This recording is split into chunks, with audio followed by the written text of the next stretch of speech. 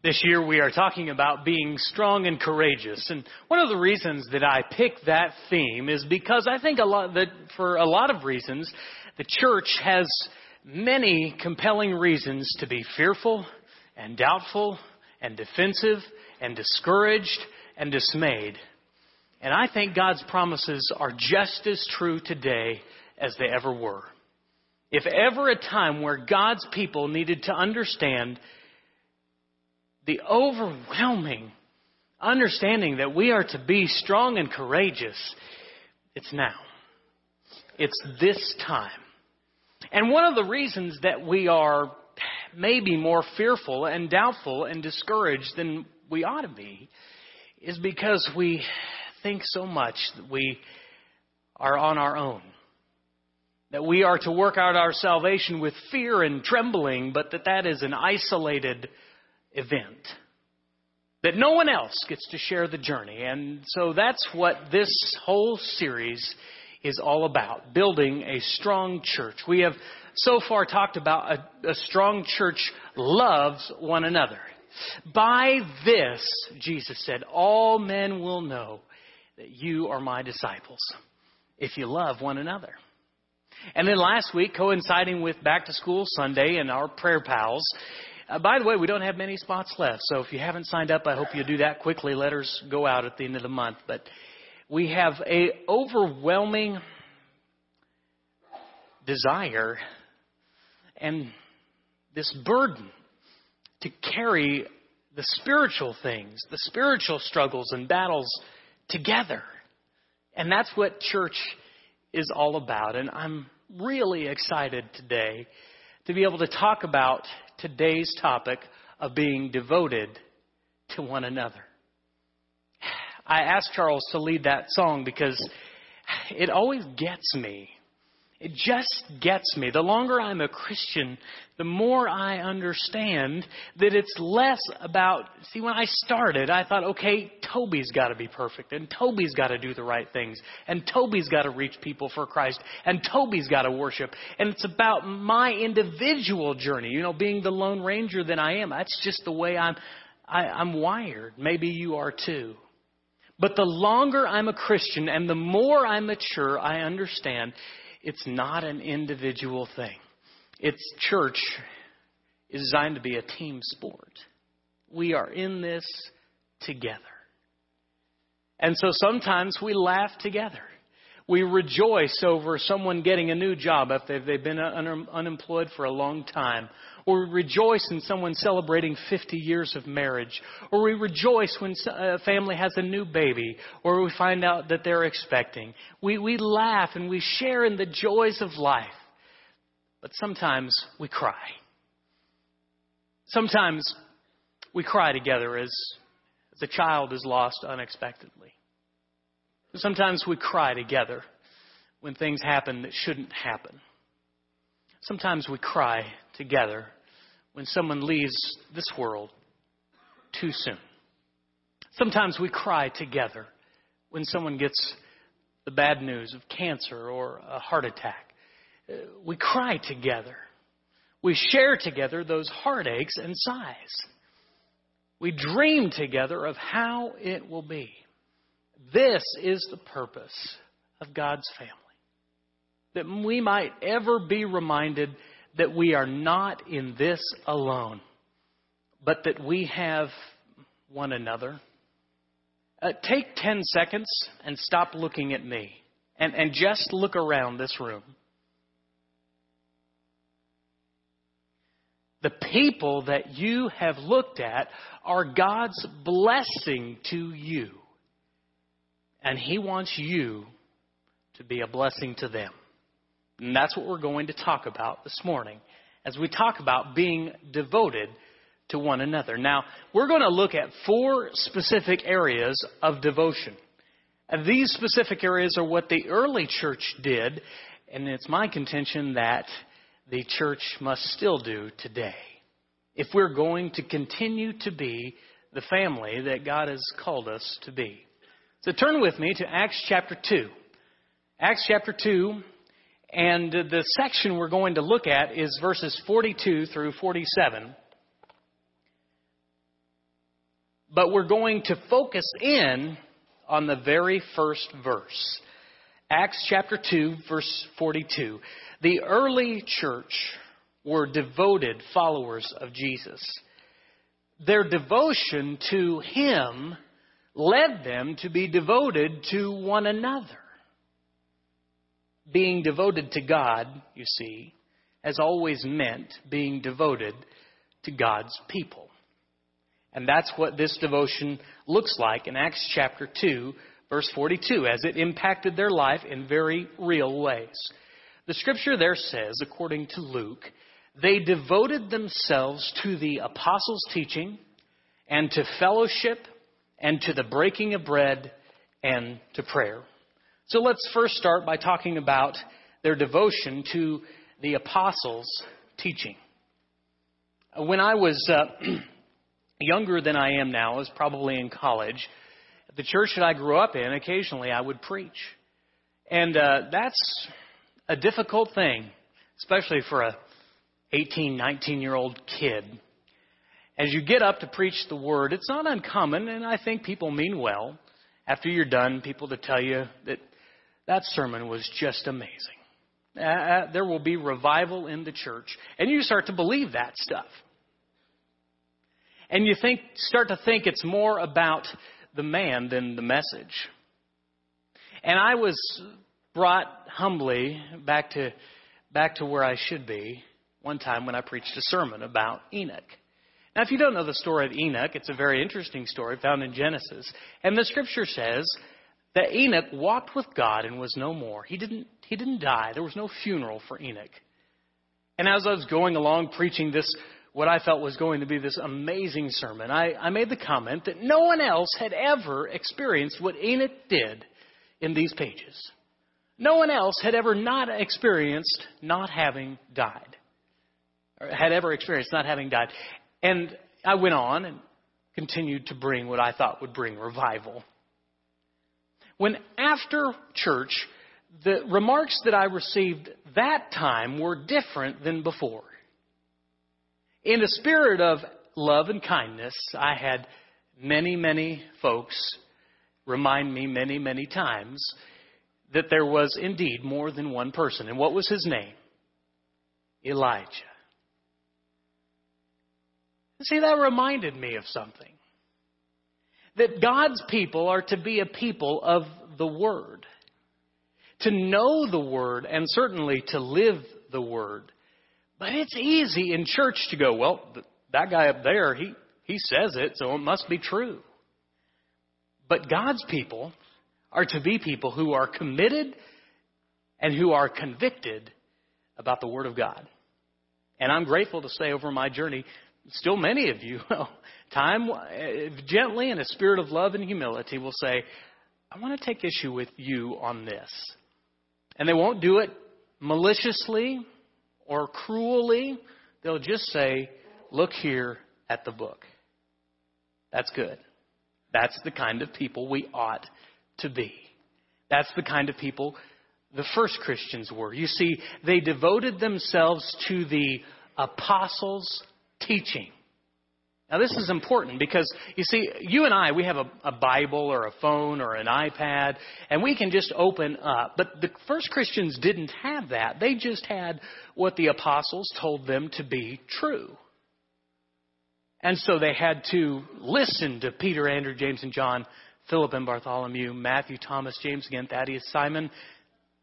They had to listen to them. They had to believe that their testimony about Jesus and their instructions for the church were true. God's Word has always been like this. It's been useful for us. Turn to 2 Timothy chapter 3. We're going to read verses 16 and 17. The Word there testifies to itself as Paul writes it to his young protege Timothy. And he says this, 2 Timothy 3, 16 and 17.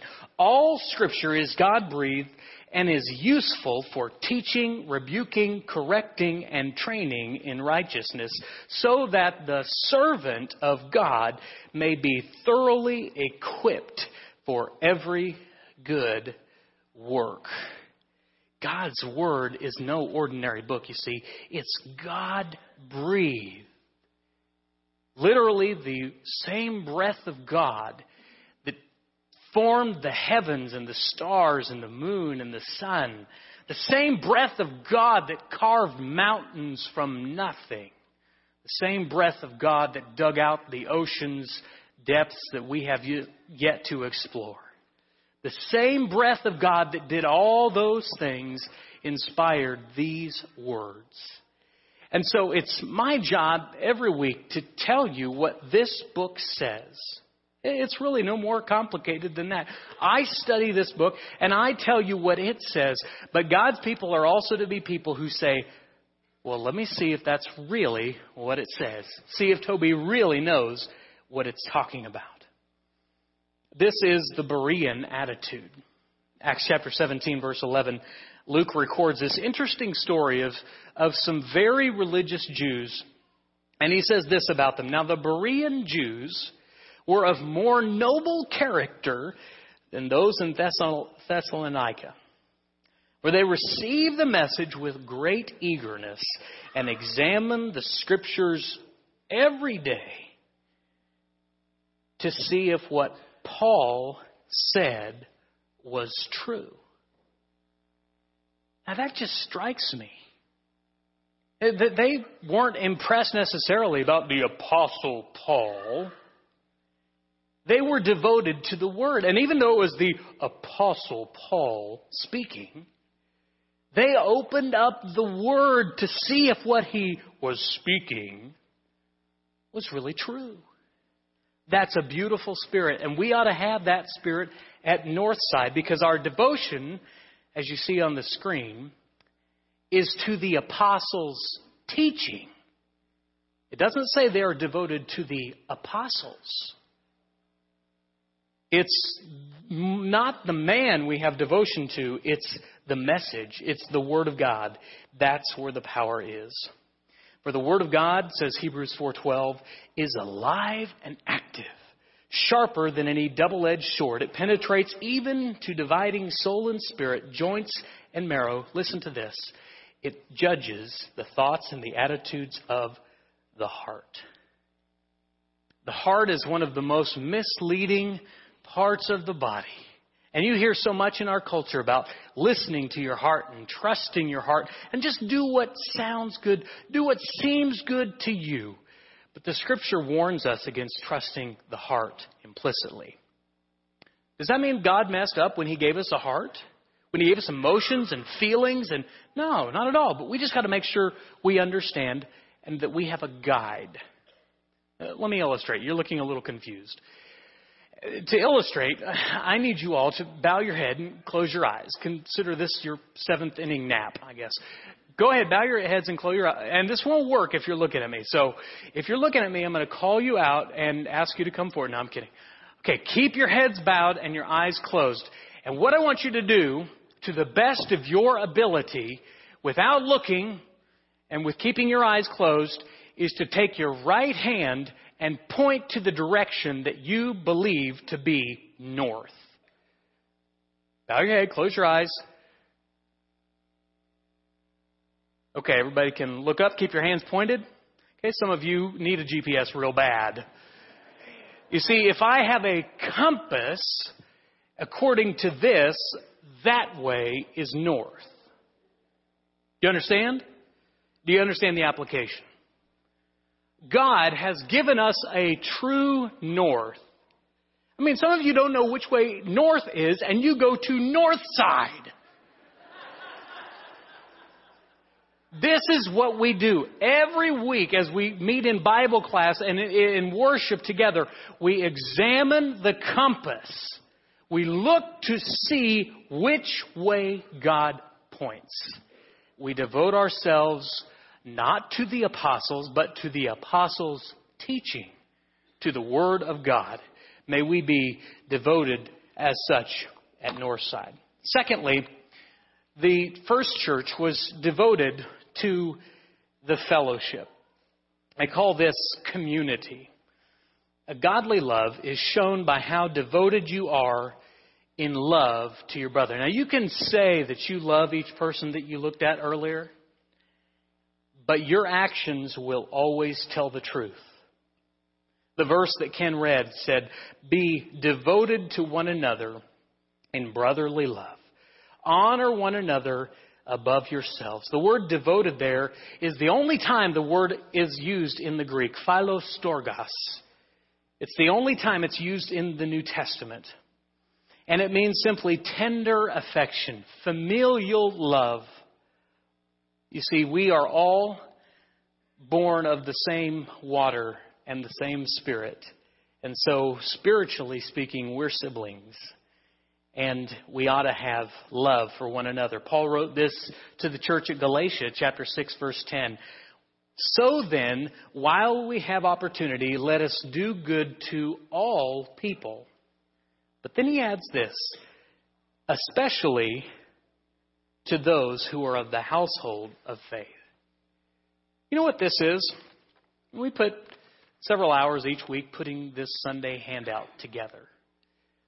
But the purpose of this and the bulletin and the website and social media, that has one purpose: that we might be devoted to one another, especially to those of the household of faith. So this requires more than just saying, yeah, I'm devoted. It means you ought to be able to look over the last week and point to something specific that you did as a response, as a measure of your devotion to your family.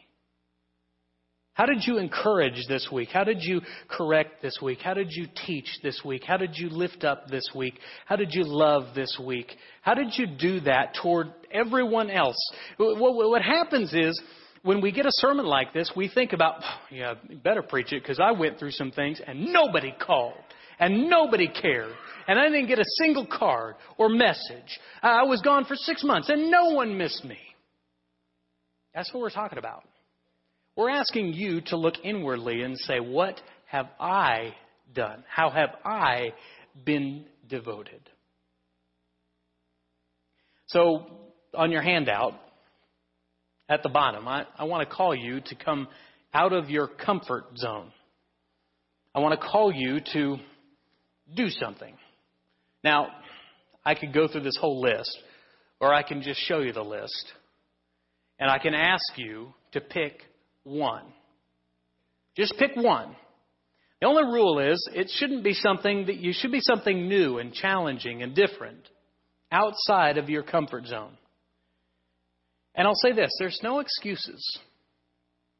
If you are a baptized believer in Christ, whether you are just a few weeks old, whether you've been coming to church your whole life and you're many decades old in Christ, there is no age restriction on our devotion. So pick one, just one, and write it there down at the bottom of your handout. And pick one that's new and different and difficult and uncomfortable. And if you don't like those 12, make one up on your own. Do what is uncomfortable, because outside of your comfort zone is where the magic happens. Now, I don't mean literal magic. I just mean when you begin to make yourself uncomfortable in the body of Christ, that's when God begins to work.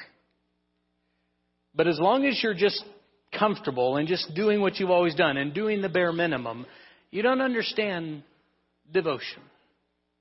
So you have to get outside your comfort zone to do what needs to be done. You think, well, somebody else is doing that. Surely somebody else is doing that. But I'm calling you to do that. To do something this week to show devotion to the fellowship of believers. Number 3, they devoted themselves to the breaking of bread. And we know, according to Acts 20 and verse 7, that the early church met together. Now, when I say they broke bread, and I'm talking about communion, we instantly get this moment. This period right here, just for 3 minutes every week.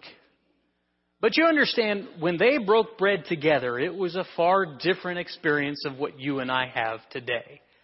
It's not right or wrong. I'm just saying it is different. But there's a reason God's people are called to meet at His table every week. There's something that happens when you break bread together. I can't explain it. I can't fully put my thumb on it, but there is something about meeting together and sharing a meal together that opens human beings up in a relational way that nothing else will. That's why I love that the church is about meeting together to break bread. It's a beautiful thing. May we not just, in this moment, think about the body in the sense of the crucified physical body, but also the body. If you look in these pages of Scripture, especially the letter to Corinth, the church there, they forgot the meaning of the meal. Like I said, they did it differently than us. They had kind of a love feast. And they had this whole meal surrounding this time of communion. And some people were getting drunk and gorging themselves on the food. And some people lived far away, couldn't get there quickly, and they come and there was nothing left. You ever been at the very end of the line in a potluck? Okay. And they were mad and discouraged and, why is this way? And Paul said, you're forgetting the whole meaning of the meal. You're forgetting the whole meaning of the memorial is to focus on Him, but also to remember one another. You see, when we come together at this table, it's not just about the body of Jesus that we remember. It's about the body of Christ. That we not only remember what He did, but we remember what He's doing still today through us, through His body and His bride, the church. Paul wrote this, 1 Corinthians chapter 11, verse 27 through 29. He says, so then, whoever eats the bread, or drinks the cup of the Lord in an unworthy manner will be guilty of sinning against the body and blood of the Lord. Everyone ought to examine themselves before they eat of the bread and drink from the cup. For those who eat and drink, catch this, without discerning the body of Christ. I hope when you partake of the Lord's Supper, it's not just a time you think, I've committed the following sins this week and I feel terrible. And there's nothing wrong with that. But there's more to it than what Jesus died for in you. It's taking a look around at your body, your family, your brothers and sisters, and being reminded of what Jesus did for them, just as He did for you. He says this, that is why many of you are weak and sick, and a number of you have fallen asleep. Just because we partake of communion weekly does not mean that we should partake of communion weekly. We are called to consider the sacrifice that Jesus made and the price that He paid, not just for me, but for the whole family. As we meet together. That's what devotion to breaking of bread is all about. It's more than just remembering Him. It's being reminded that we share this meal and this memorial together. Finally, they devoted themselves to the apostles' teaching and to fellowship and to the breaking of bread and to prayer. What I call the calling. Verse 11 of Romans 12 says, never be lacking in zeal, but keep your spiritual fervor serving the Lord. Hebrews 12:28 says, therefore, since we're receiving a kingdom that cannot be shaken, let us be thankful and so worship God acceptably with reverence and awe. David mentions this in his prayer. Philippians chapter 2 verse 3 says, do nothing out of selfish ambition or vain conceit, but in humility consider others better than yourself. We are called to have spiritual passion and enthusiasm, and commitment. Zeal, J.C. Ryle said, is a burning desire to please God, to do His will, and to advance His glory in the world in every possible way. A zealous man is preeminently a man of one thing. He is more than earnest, hearty, uncompromising, wholehearted, and fervent in spirit. He sees only one thing. He cares only about one thing, lives for one thing, swallowed up in one thing, and that one thing is to please God. We looked at all these 4 ways in which the church should be devoted: to the apostles' teaching, to the Word of God, to the compass, to the fellowship, to our community, to communion, where we meet together in consideration of what Jesus did for me and for us. And finally, our calling to be a people of prayer and be a people of worship and to be thoughtful of and consumed by the will of God. But why does this matter? If I'm honest, I mean, it's not like we can't improve, but I think Northside does well at those things. Why preach this sermon? To be reminded that this matters. As I said in the beginning, I used to think that Christianity was all about an individual thing. And so when I got the calling, or when I was reading the scripture that talked about the calling of the Great Commission to go into all the world and preach the gospel, I thought, man, I'm supposed to do that by myself? I would go in college. I did this. I would go outside of class time and I'd go knock on doors and see if people wanted to know about Jesus, because that's what I believe the Word called me to do. But as I've grown up and as I've matured, I've understood that it's not about doing this by myself.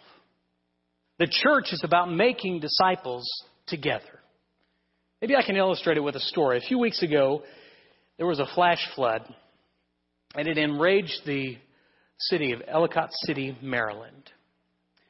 A lady by the name of Jamie Knight was trapped in her car. As we bring the lights down, I want to show you what happened to Jamie.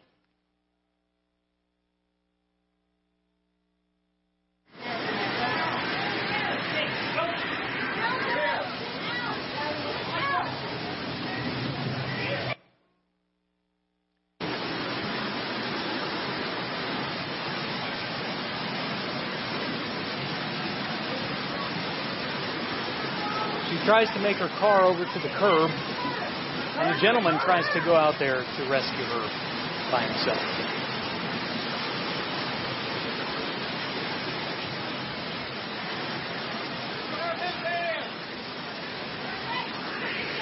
Figuring out he can't do it himself, he enlists some help.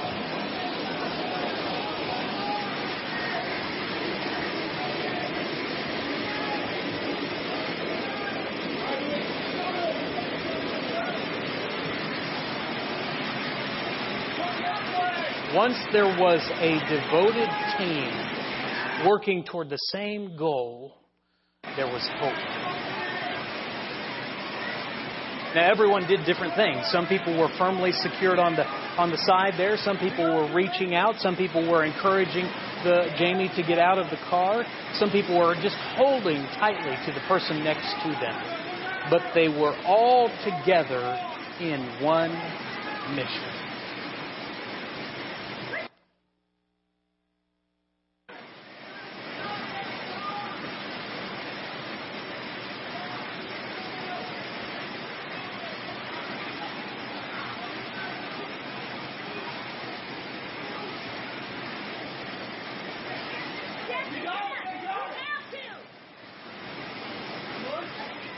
See, Jamie has to make a decision whether she's going to leave the comfort of her car, as insecure as that may be, or get out into the raging water and reach into the hands of strangers.